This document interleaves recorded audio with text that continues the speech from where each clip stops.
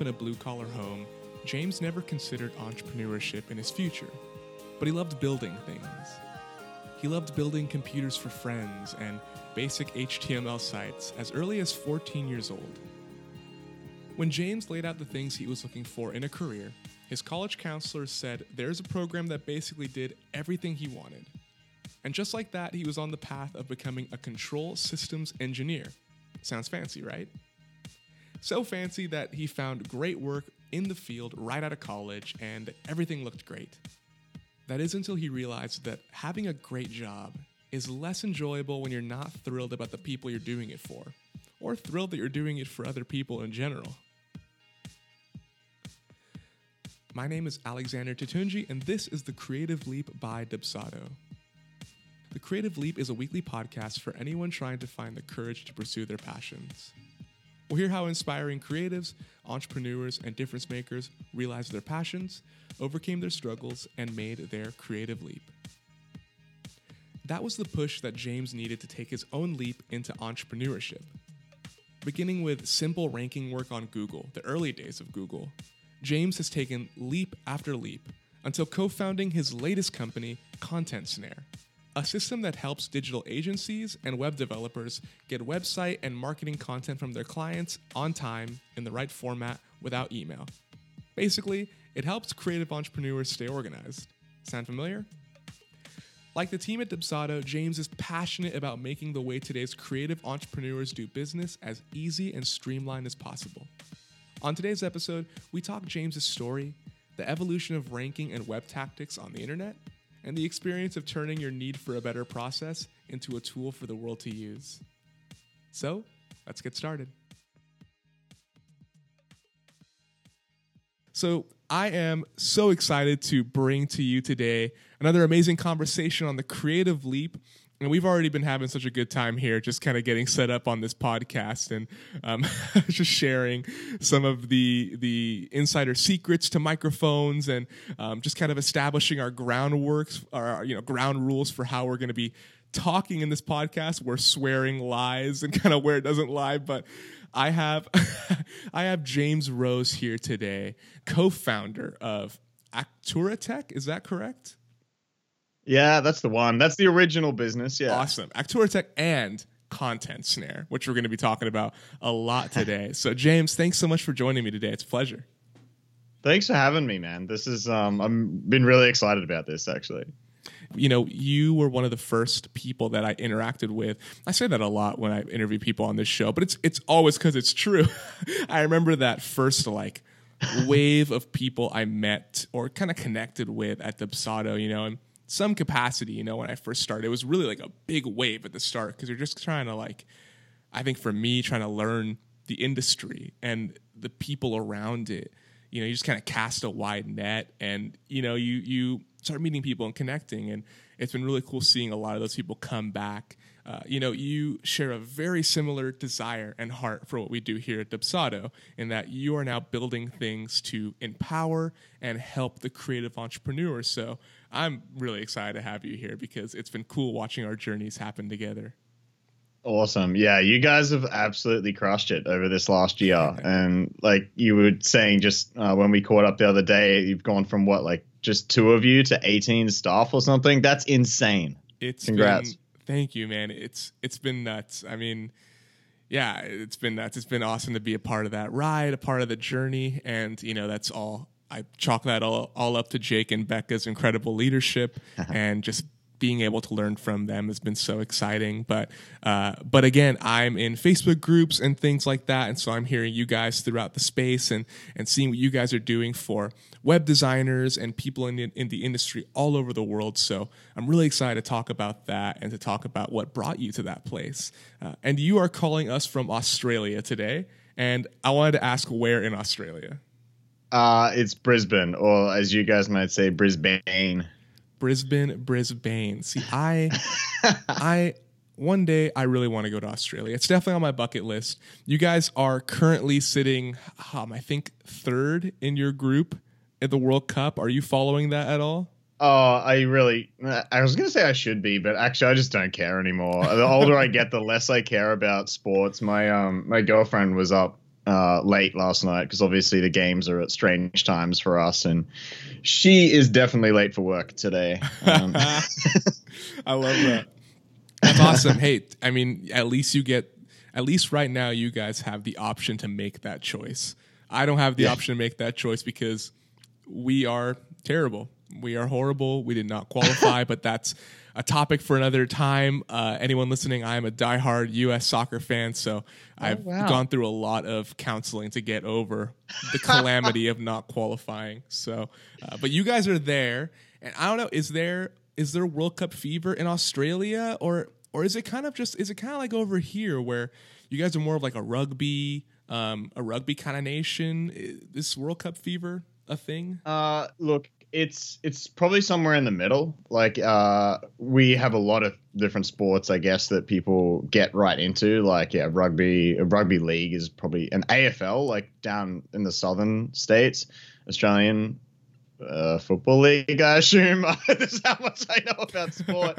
But AFL is like almost like a religion down there. Like, they get really fanatical, like, but not to the point of Europeans and the Brits and their soccer, you know, like we're not rioting in the streets and that kind of thing. Yeah. So then you guys would be really similar to us in that it's a collective. Every 4 years, we're going to decide as a nation if we're ready to be soccer fans for a month. And then after that, kind of like, I don't know. Yeah, it is. Like 5 years ago, it was definitely like that. Now it seems to have a bit more sustained fandom, but yeah, nothing like World Cup, obviously. Well, cool. Well, best of luck to you guys, and wherever Australia ends up. Maybe, I don't know, maybe by the time this is aired, they've clawed their way into one of those top 2 spots to qualify. So we'll see. I'll be cheering them on.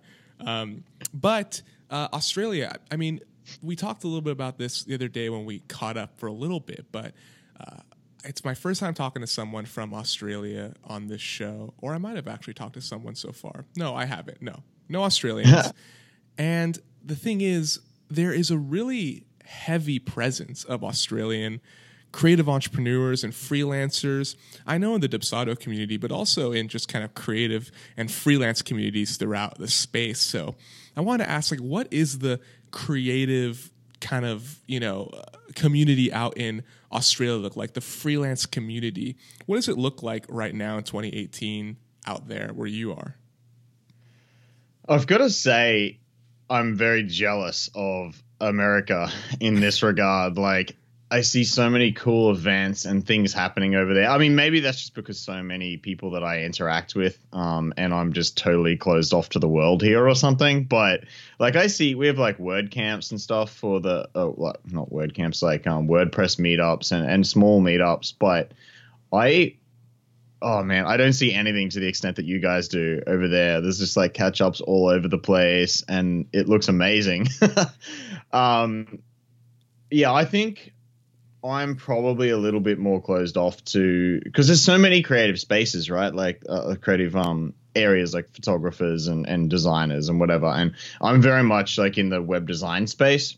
So for me, that's pretty much like WordPress meetups. And that's really all that I see happening here.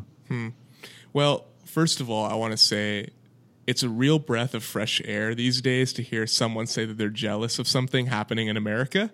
I feel like it's been a good decade or so since that's been kind of like a common, or maybe a very common thing. So we'll definitely take what we can get here. And my patriotism level has just expanded a little bit. So that's really exciting. But at the same time, yeah, that's really interesting because it feels like online there's such a presence of Australians like looking for the tools and the systems and the communities to kind of empower them in their endeavors. And maybe that has to do with the fact that isn't actually being met, or that doesn't really exist in a certain capacity in Australia at the moment. That's really interesting. Yeah, maybe that's it.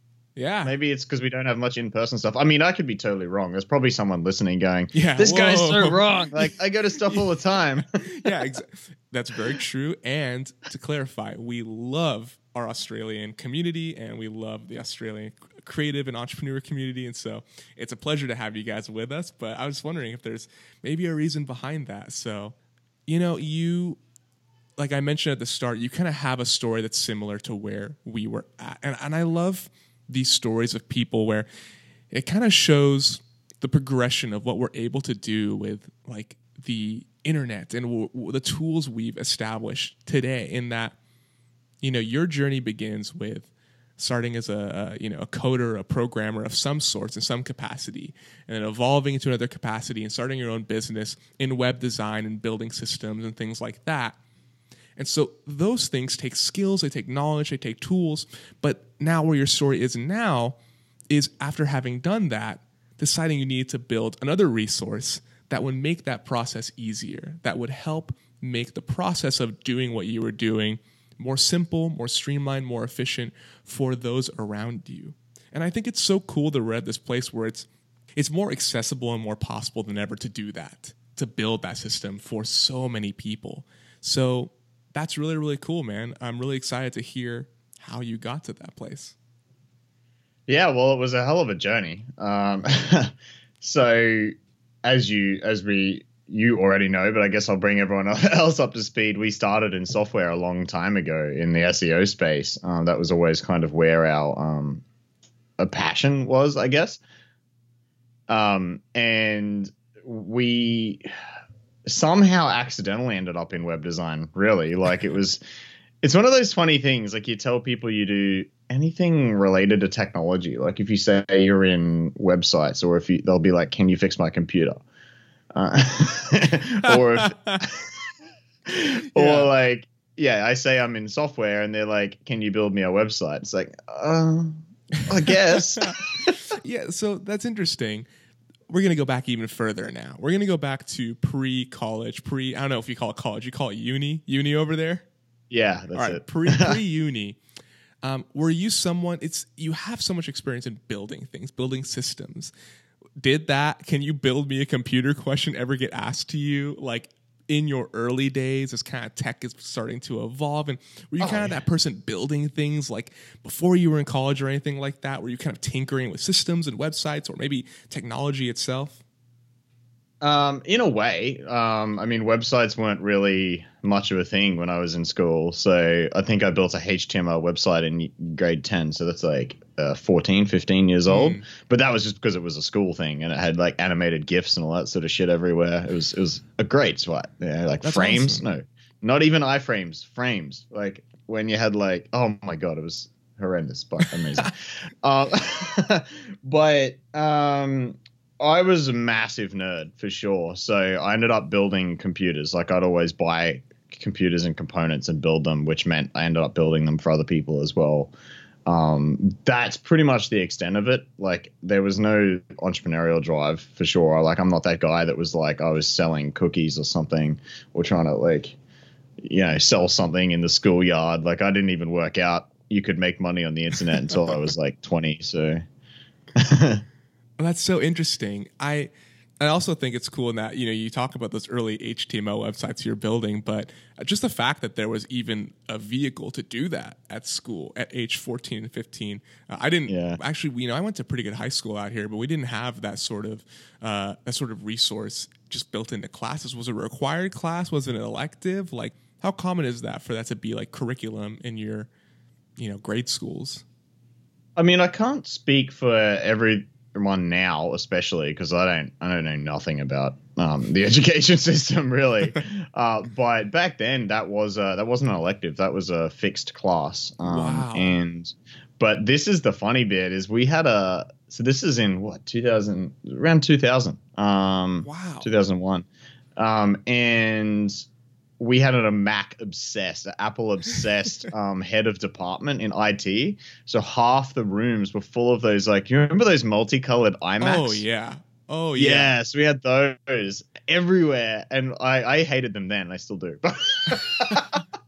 Well, that's incredible. I mean, 2000 so early to be like using those Macs to teach students to build HTML websites. I remember those Macs very clearly, and I remember the only thing we did on them was play Oregon Trail. Have you ever heard of that game? No.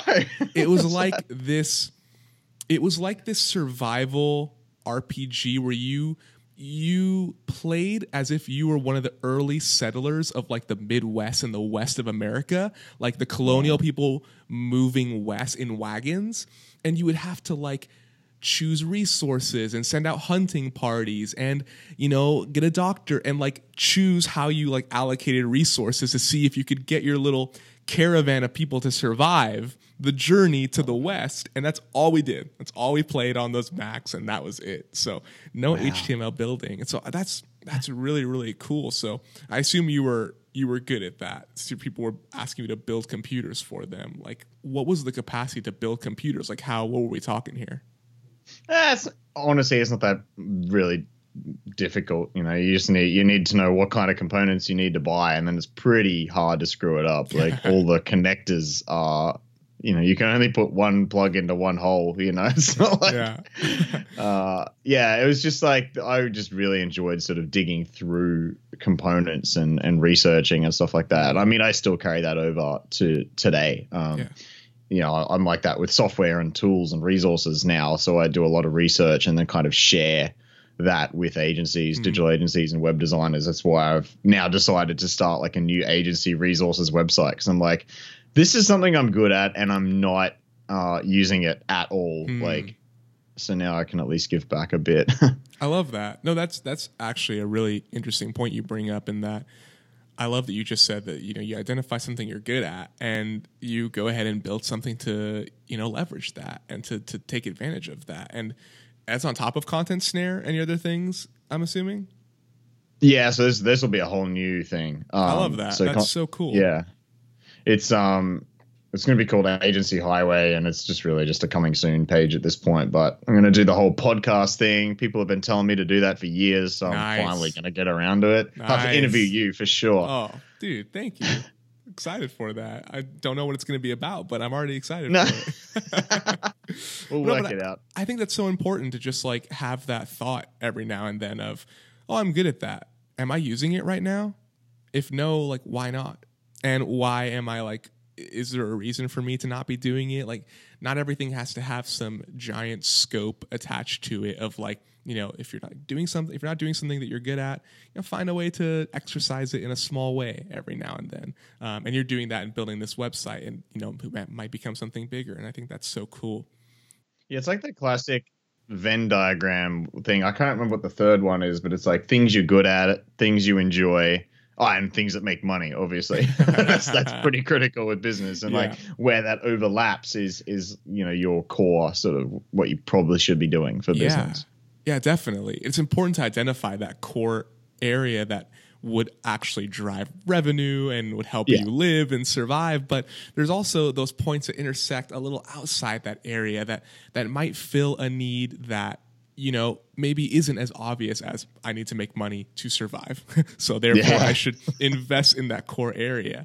But as you're doing that, you know, I think those other areas of need kind of become a little more apparent, a little more obvious. Like recently I've just been starting to write things more, you know, write and put it out and just see what happens. It's not for anything. It's not for profit, not for whatever. But as you're like really honing in on those core things, you should kind of branch out into those other areas and feed them. So I love that. You mentioned building computers and all that stuff. So I assume that when it came time to go to college, the passion or the interest in systems was a little obvious to you. Yeah, I mean, I had no idea what I wanted to do at college. So, I mean, I wanted to do something like, I loved mechanical stuff and I loved electrical stuff and I loved computers. And I said basically exactly that to like the guidance counselor at school. And I was like, I don't want to do electrical engineering, so then I miss out on the other stuff and whatever. And she's like, you know, there's a course that basically wraps all those three together. I was like, get out of here. And so I ended up in mechatronics, which is literally that. It's basically mechanical IT and electronics all wrapped up together. There you go. 1, 2, 3, simple ending. It doesn't usually tie itself in a bow like that. No, right? Well, that's so cool. So, you know, having done what you were doing and building systems, stuff like that, was there a reason why did that not kind of like, was that not something you thought you wanted to pursue going into college or something you could pursue?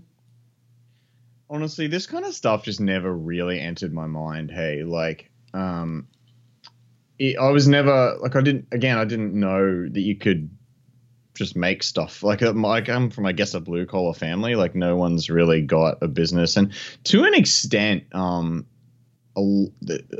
animosity, but like, it's your classic, like, I don't know, thinking that business owners are like rich people or whatever. Like, there's almost that kind of thing going on in some of my extended family, and so it was just never something that ever even came into my mind.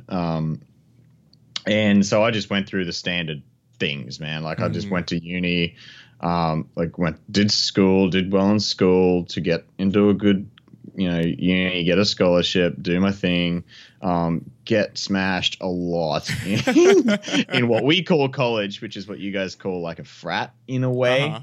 Yeah. It wasn't a frat. It's like a giant frat. It's like, 140 people living in one place or more. So yeah, just got drunk a ton, made a heap of friends, got my job after uni, as you do. You just went into control systems engineering. It was just your classic playbook, that the society says you should do. And because that's what I thought you did. So I did it.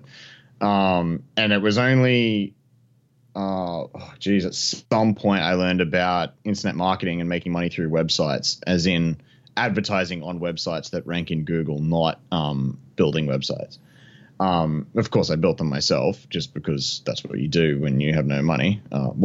It's just I mean, I had money as an engineer, but in the online world, Anyway, so that's kind of what kicked it all off. We were just building websites and trying to make money, and there was some SEO tactics that we thought could be done better. So we built some software for that, because technically what our job was as control systems engineers was to build software and stuff that automates things in the real world. So starting conveyor belts and, starting an entire mine site with one button kind of thing. That was just our job. Loved it. It's basically industrial programming that works on the real world. So it's like right up my alley. And I cannot wait to do something like that in business one day. I want to make a home brewery or something that's just fully automated just to muck around. That's so cool. Yeah, once I have some more time. But anyway, I guess that's where the systems thing started. So because we'd been programming for so long, when the time came to build some software, we were able to pick it up and self-teach, and learned. We coded some software from scratch and sold it, and couldn't sell for shit. I'm going to say that straight up. Like, we were terrible. And that's pretty much all I've done over the last 8 years, is learn to sell better and create new products and things along the way. That's so cool. I'm glad that you define what control system engineering is, because I was going to ask for a thorough explanation on that. And so when you were doing that and you started to kind of like get this interest in building systems in a ranking capacity and working in that kind of Google internet space, was that something that you were doing concurrently with your control systems job, or is it something that you had to kind of decide to maybe leap into? And if so, what was the thing that pushed you into that? It's just the classic, I can't remember what I was going to say there, but the classic working two jobs, like when most people start out in this, you're not making any money yet, right? So I was very much doing the engineering thing by day and then coming home and writing code, whatever, with my business partner at night and on the weekends and etc. So it was constant work, and I never want to do that again in my life. It's oh my god, I don't think I could even handle it anymore. But I've always joked though that the thing that I think the reason I was so into it, like I really loved what I did as a job, and I still would do that in a heartbeat. But the thing that always comes down to, well, there's the alarm clocks. I hate having to get up at a set time and go to an office. But the big thing is I got sick of working with and for dickheads. That's pretty much it. And that it was just like, you know what? You can sort of work for yourself. I was, like I said, not entrepreneurial minded from the start. It was just like, oh, wow, you can do this stuff and make your own things and sell them. And this is cool. And then 8 years later, we're here. Halfway through that process, I went full time. You know, I had the luxury of being able to, I guess I was like, without trying to sound like a douche, good enough at my job that I was offered the ability to work 3 days a week as an engineer, which is pretty much unheard of. Like, I don't know anyone that's got that. And because I tried to quit like 5 times and they'd come back with other offers and whatever. And I was like, crap. Like, I have to keep that. Like, that's too good to pass up, sort of thing. And when you're starting your own business, to be able to work 3 days a week, holy shit, that is just the best. Oh, that's a miracle right there. I mean, what at that point, if that's the opportunity that's afforded to you, and you know that you want to be investing and pouring and developing this other, you know, passion or project, I mean, it's just like they don't offer up the silver platter anymore perfectly than that. So that's really cool. But even with that, you mentioned that coming home every night and coding on the weekend. So there was still that grind put in there, which is super cool. Yeah, you know, around when was like what year was it, I guess, when you were like starting to get into that kind of like the internet phase of what you wanted to do? At the very start, like just knocking up websites and trying to get them ranked on Google was around 2009, I think. Okay. It was right on the cusp of like, it was like still fairly easy to rank crappy sites. Yeah. Like it didn't last much longer after that. So, you know, I had a lot of friends that I met later that got into it maybe 2 or 3 years before me. And it was like crazy, just like keyword stuff sites and rank in Google. Keywords and profit. Yeah, it was at that point, like in the early this century. But it was still fairly easy then, and I started making a little bit of money on the side, but then like it, you know, with all the Google updates and stuff, and rightly so, they were all shitty websites, like really bad websites. Like the whole point was to make websites so bad that they wanted to click off and on one of your ads. Wait a minute. Okay, wait. Let's dive into this process a little bit. Explain the process and the mentality behind this. Honestly, I did not even think about it at the time. Like in hindsight, I'm like, oh my God, it's terrible. Of course, Google wanted to crush this industry. But at the time, it was just like, oh, I follow this process. I find a keyword that I want to rank for. I build a website. I put some AdSense on it, maybe some like Amazon affiliate stuff, whatever, like just all these different affiliate or advertising type platforms. And you build it out and then you get it ranking on page 1. You know, these are all the tactics that I do that I have to, that'll get it ranking, you know, because I do this on every site and it works. You know, like article directories and like RSS directories. Like there was all these just like tactics that don't work at all in the SEO space anymore. And then you start again. You find a new keyword, you build a new site. You know, that first site might make you between $2 and $50 a day. And then you do it again. And then you do it again. And then you do it again. Like my computer was running 24/7, like all these automated things just running, like posting things out all over the internet that worked back then for SEO. Wow. And then that's just what I did because I thought that's what you did to make money on the internet back then.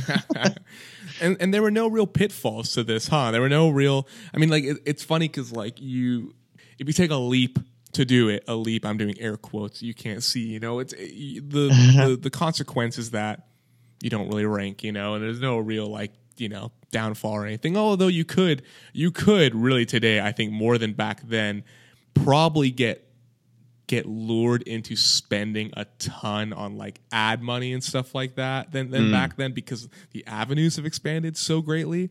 But there wasn't really like a risk to building any of this back then, huh? It was just kind of like, well, let's just try. It's just time. Just try what we do. Yeah. That's so. Yeah. I mean, it's the same now. There's people that do this now, except the what happens now. It's more like they build mini authority sites. They call them, it's like with lots of they actually, you know, pay good writers to get good content and do work on ranking those sites for keywords. I mean, they do the same kind of thing.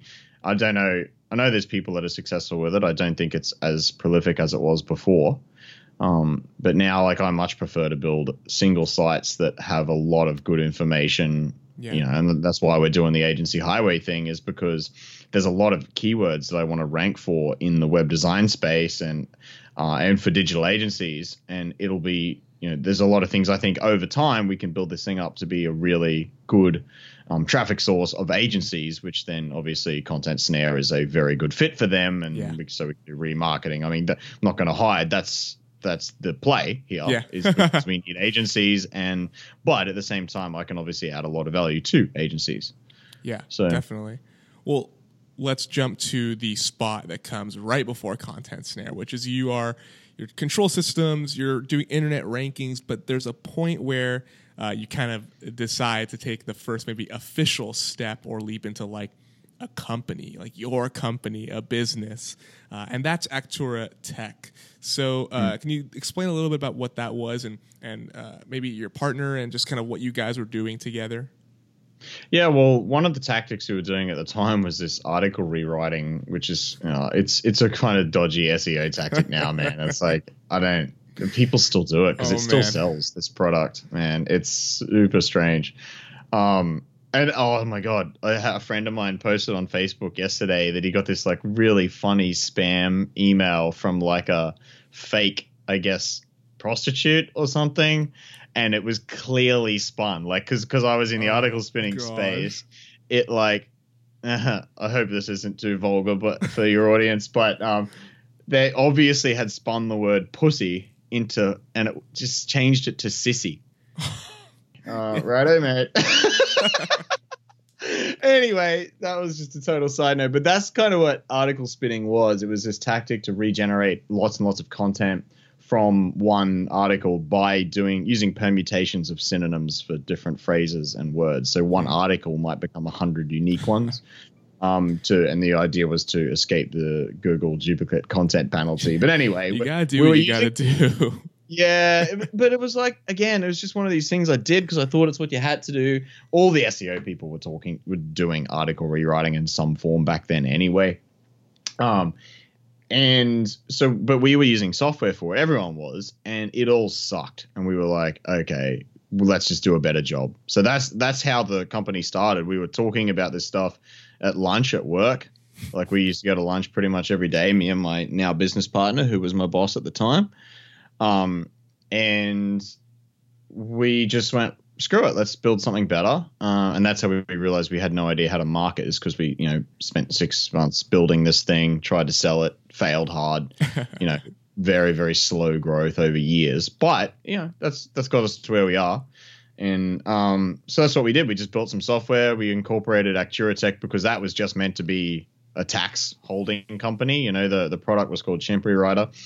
And it just sat there for ages until we started building websites, because I, told people what we did, and they were like, can you build us a website? What I was talking about before. Yeah, exactly. The build a computer has now come full circle to like where you are today. Like, I can respin an article for you. Is that okay? Can you build me a website, actually? Like, wait, what? Okay, for sure, I'll do it. Yeah, it was really strange. So and then suddenly we were a website design company, like within a couple of months, and it was like, oh, okay, this is cool. I like doing this. Yeah. And then, over that process is where because our heart was always in software, right? Mm-hmm. And somewhere in that process, I was like just talking to people and always on the lookout for a new idea for some software. And that came pretty much, like 2 years ago now, when I was talking to a bunch of web designers I was talking through their processes, and, which bits sucked the most about their process. And pretty much all of them talked about content. And it was such a pain in the ass to get content out of clients. And we went, oh yeah, why didn't I think of that? Because we've had the same issue for years. Let's build some software to fix that. Yeah, definitely. So for people who maybe aren't like as familiar or like immediately, when you're talking about content, Content Snare is a platform that helps web designers specifically, but I think it applies probably around, but web designers to get content from their clients when they're building websites for them, when they're working on projects. So what constitutes content? Like what kind of things are we struggling to get from our clients to help us do our jobs? Right. So specifically to websites, it's pretty much anything on the page that's words or an image, it can be like it's literally everything. If you look at a standard header on a website, there's a background image, there's a headline, there might be a pre-headline, sub-headline, button, like with the call to action, all of that. Someone's got to write all of that. Sometimes it's the client, sometimes you get a copywriter in-house, sometimes it's the web designer, but a lot of people need some kind of input from the client for that. And sometimes the client writes the whole lot, which is pretty common among web designers. So yeah, like this is all, it's basically a tool for you to break up all those fields and images and all that sort of stuff and request it from the client in one place. Because normally the process is such a pain in the ass. Like, oh my God, it was easily the bane of my existence when we were doing web design, and it is for so many other people still, where you end up like with these 900 long email trails. Hell, it happened to us the other day because I did a website for a friend, and because there was one email in this trail of like 67, there was one email that was like, oh, actually, can we replace these 3 pages with this content? And it was a link to like Evernote or something. And that was completely missed. It was like, so the whole website was wrong. I think the whole website was a shit show because there was like one place where they're like, actually, we don't want to use that template anymore. Can we use this one? And I think that got missed as well. So it was built on the wrong template with the wrong content. This is an extreme example, but it actually happened to us like a month ago. Wow. And, but it only takes that one little line some of these email trails get up to the point where Gmail is like struggling to load them. Dude, we understand that world very, very, very intimately. Wait, hold on. I have a question for you. Why weren't you using Content Snare? We were. Oh my God. And then it kind of just got out of hand, like, because their business changed. And because I sent the request to this guy like ages ago, who's my friend. And then they brought in someone else. And this guy was like, here's our content. And then at this point, I was so busy on other stuff that I offloaded it to my project manager. So I actually came in afterwards and saw like the fallout. Oh, no. And I was like, oh gosh, because it's definitely, and it's just the perfect example of like why we should have been using Content Snare, and I'm an idiot for not actually running, forcing them through it, because it was just like, it's one of those periods. I think I was traveling too. That's right. I was in South America, so I was just like, really just offloaded it all to other people and didn't force that process to happen, and it just went to shit. Yep. As it always does. When you came back, you just got to be like, this is why we always use systems. This is why we always use content. That's so funny. I mean, that's like I said at the beginning, it's cool when you see that people today are able to take the things that they, starting a web design business is a leap enough. Like you mentioned, you have a family with a blue collar past that look maybe at entrepreneurship was not the immediate like, oh yeah, go into entrepreneurship. Like that's what you can do, or what you should do. But you did, you went and you were building websites, and then you were, you're Actura Tech. And then to take that a step further and to be able to create something else that like helps other people in that space. I mean, that's so cool. And also how like perfect that, your life today still demonstrates why what you are creating right now is so needed. And I think that's like such an important thing for everyone to look at. Just be like, what do you need? And like, if you need it, it might not be crazy to think that other people need it too. And there is, I think more than ever, an ability to be like, maybe I can take this and run with it and do something cool with it, because you have no idea what kind of problems out there, you can solve with what you're facing as well. So I think it's so funny that Content Snare was a missing link for one little conversation, and it demonstrates its use and why it's so important. So that's so cool. Do you think there's a problem with people who like, because people who are gathering content have hit that stage where they have booked a project, right? Like someone is, paying them or, wants to pay them to build a website. So you think it's easy for people to like sign off, send the invoice and then check out and be like, oh, like you build everything now, and not realize that like it's still a symbiotic relationship. Oh yeah. I think that is half the thing, because it like, I actually have talked about this a few times where it's like as soon as they've made the decision to pay you, it's like, that's it. They're done. Like it's been a hard decision for them to pick someone. It's hard for them to go through this process of choosing a web designer or whatever. And then they pay the money and then it's like, whew, all done. Nah, mate, doesn't work like that. Yeah. But I think the key here, and Erin Flynn is huge on this. She's a good friend of mine that is all about processes and that for web design, and like her communication, before the website starts is just amazing. Like she's got intro packets like that she sends people right at the beginning, or might be like a welcome thing to be like, hey, this is how we work. And then before they sign the proposal, it's like, this is how it's all going to go again, and it's like, it seeds this stuff throughout the process to say like, this isn't a set and forget. Like you're going to need your input. Like this is like, it just steps out the process and says like, this is after we sign the proposal, then we need the content or whatever, whatever it happens to be your process. Really outlining it, making it very clear from day one, even day zero, before they become your client, where they're looking at packages or something on your website. It's there as well, whatever. Yeah, exactly. That's the big thing is communicating early. Yeah, definitely. I mean, that is right there. That's the core of Dubsado right there. So these kind of two halves of the equation, like that's, I mean, giving the ability to have that conversation, to gather that information in the pre-process, but it's important not to neglect the post-process and that part of it. So really cool how these like kind of things come together and just kind of complete the entire process of working on these projects and giving us ways to gather that information and make it easy. Really, really cool.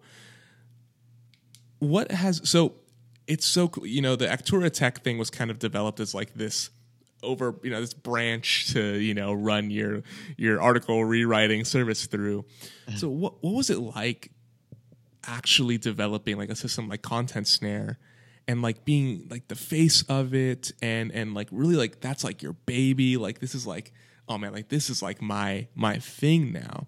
What was that like? And what were some of the major challenges that came with building something of that scope as opposed to your early projects? Yeah, well, every project we do, we learn something more, obviously. Thankfully, we also have so while we don't do much web design anymore, we do a lot of like web app development and we build like SaaS products for other people and stuff. That's probably still our core business until Content Snare is just knocking it out of the park. It's relatively new, so it's not like it's not our sole income yet. So we've had a lot of experience. We've got really solid software development processes. So that made it much easier. Like we've even screwed up a bunch of things this time, not going to lie, that we're still sorting out, like code stuff that we didn't do right the first time that we now have to change. Which is a huge pain in the ass in any software development project. But, oh man, like this one was very different because I didn't get involved in the development at all. Like that was the big difference this time is my business partner managed the team, did all the development, handled the UX guy as well, like managed the design. And I was just only marketing from day one, which was awesome because like, it's that separation of roles. It's the beauty of having a business partner. And this doesn't work with every partnership because it's not, some people might want to do marketing and they don't have these clearly defined roles. Whereas I sent my business partner to a conference once because I couldn't go. He's like, that was cool, but I never want to do that again. Okay. And so it's perfect, right? It's a good book, actually. A little book recommendation here is Rocket Fuel. I can't remember who it's by, but it's basically talks about this combination of business partners that is just perfect, like a visionary and an integrator. That's it, VI combo. So technically, I'm the visionary, although I hate that word. It just means I'm really sort of doing the goals of the company, pointing it in the right direction, and he's making it all happen. It's almost like an operations manager type role, I guess. But yeah, it's been a lot of fun because like our previous software business, which I didn't even mention in here, we built like this random single feature tool in 2014. In 2017, we sold it. So it was just like a random little idea we had along the way. It was a side project, and then I wanted to focus on Snare, so we sold it. And we learned things from that. I learned how to do pre-launches and get a list going before we even start. And that we really used that with Content Snare this time. Like we built a list 6 months before there was anything to sell, and then we did a pre-sale, to pre-buy like a year before it was even developed. And then that sort of validated the project before we'd even started, so we knew we were onto something and whatever. And then when we came to launch, we had a list of people that were ready to buy.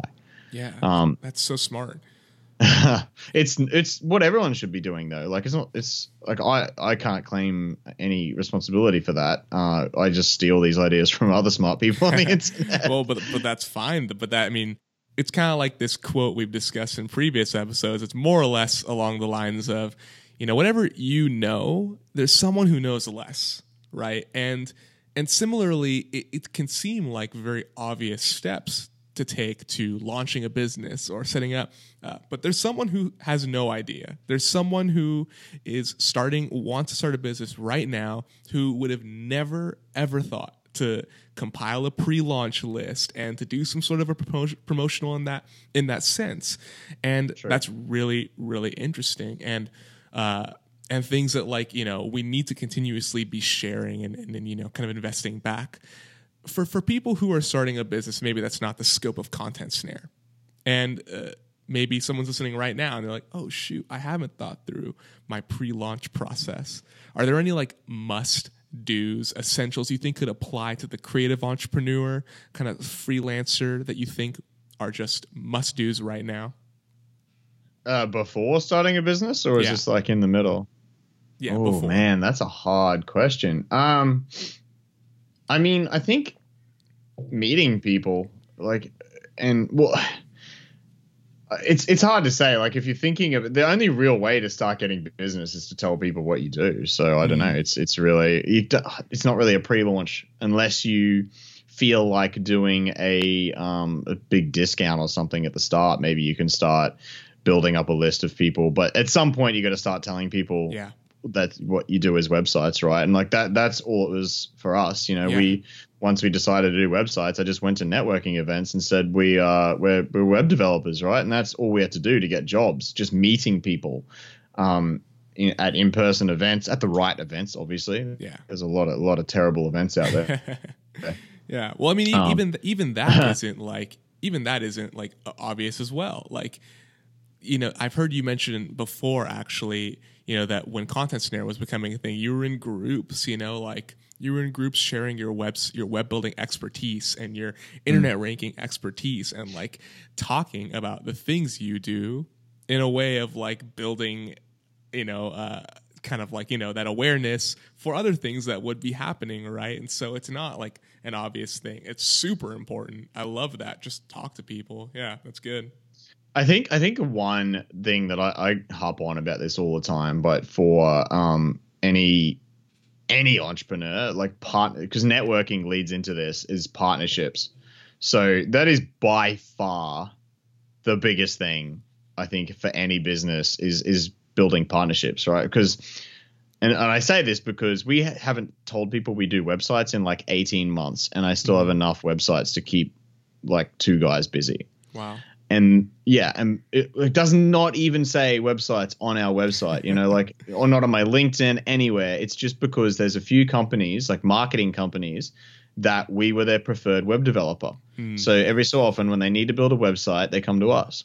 So good. And so if you can get those kind of relationships, they take ages to build and it's a lot of work, but they just continue to pay. So that is the one thing for me, I reckon, is that if I had to say, like, because it applies to everything, right? Like if you're doing like wedding photography, you're obviously going to have partnerships with like a wedding planner. Like if you're the preferred photographer, you're going to crush it.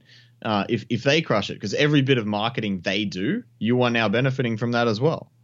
Absolutely. Yeah. That's amazing advice. And yeah, I mean, you build those partnerships by talking. So, so yeah, that's it. That's awesome, man. No, that's great. And you do that also in, you have a Facebook group for Content Snare where that kind of relationship building is happening, which I think is so cool to see that you're fostering a place for that to be happening. What are some of the like joys, but also like the challenges of having a group of people who you're like investing into in like their skill sets, but it's also like kind of tied to Content Snare? Oh man, as someone who's into systems, I should really know the answer to that. But I gotta, it's been crazy, man. Like I actually have no idea how effective the group is for generating business for us,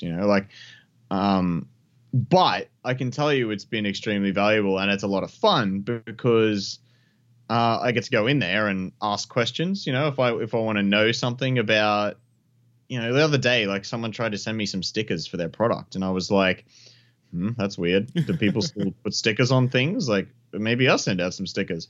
So I put in a question, like, do you still put stickers on shit? And and people are like, what? But then, some few people are like, I put stickers on everything. And I was like, oh, this is so interesting. So that getting these kind of like feedback loops and just chats and getting to know people, it's fun and awesome. I can't tell you if it's directly affecting the bottom line for our business or not. I'm sure it is, but I have no way of tracking it. I can't know. Like, I do ask people like, where's the first place they heard about us when they sign up for a paid plan? And I haven't heard anyone say it was our Facebook group yet. But they could be referring other people. I don't know. But so it is fun. It's a lot of fun. The challenges are, I guess, spending that time without knowing what it's doing for our business, because obviously a lot of time goes into that group. Thankfully, I have two amazing moderators, Imogen and Leanne, who delete most crap before I get to it, usually while I'm asleep. So any spam posts and that kind of thing. We don't have a big problem with it, but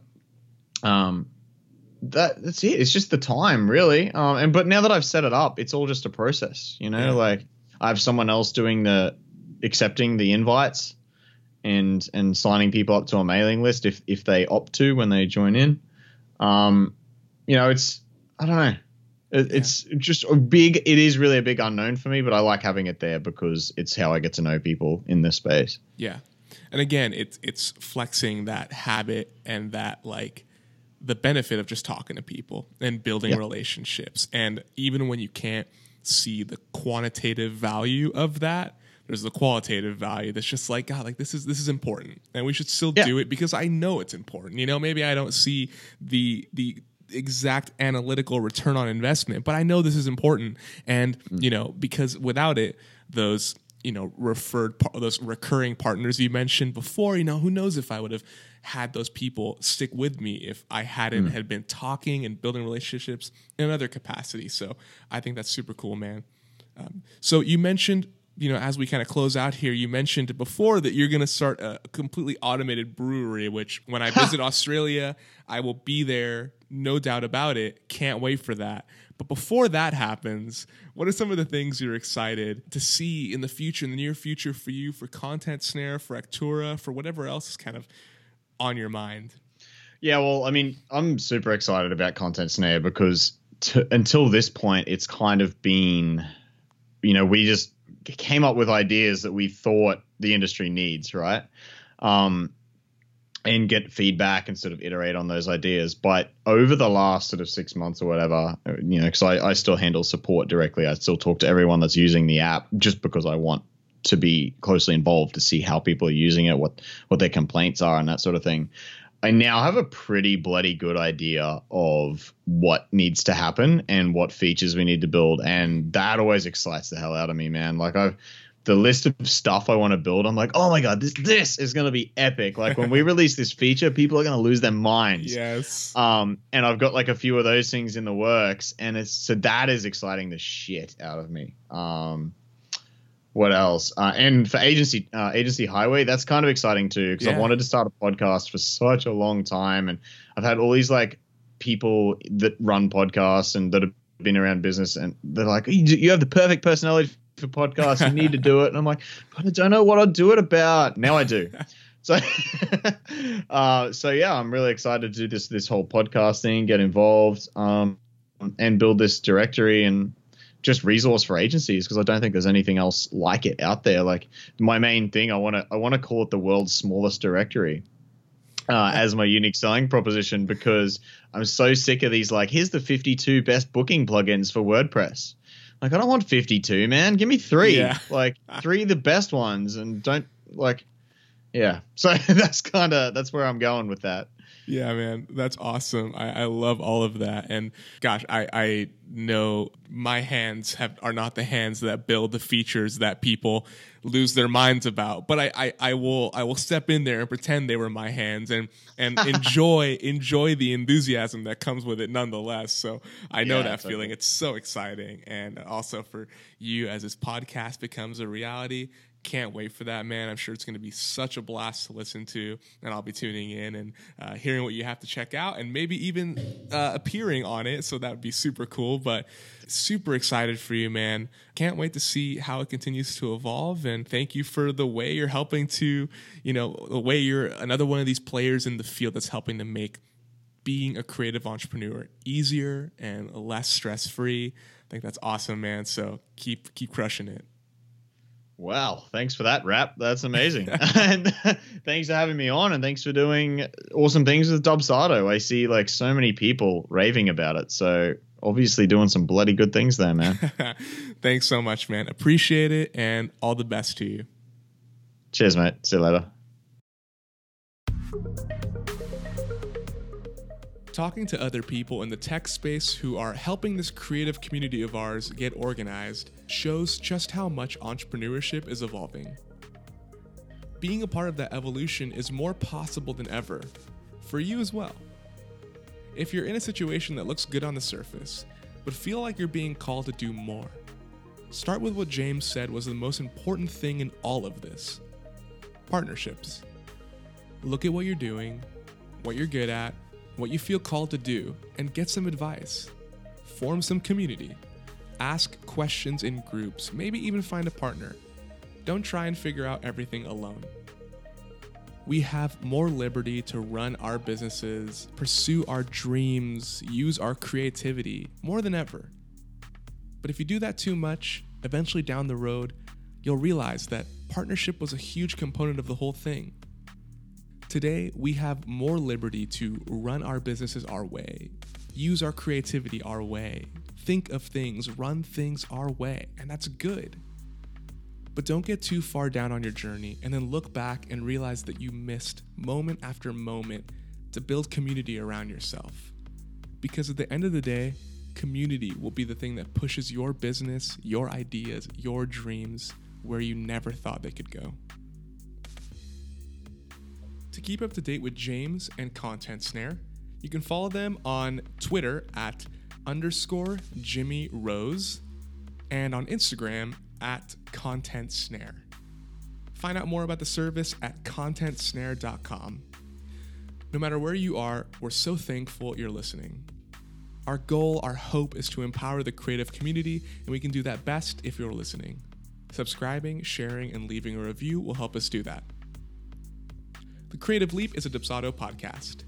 At Dubsado, we built a system that elevates your business process and helps you communicate, organize, and execute. Make more money, save more time, and wow your clients with the ultimate client management system for small business owners. Join the Dubsado family by starting your free, no time limit trial at dubsado.com. That's DUBSADO.com.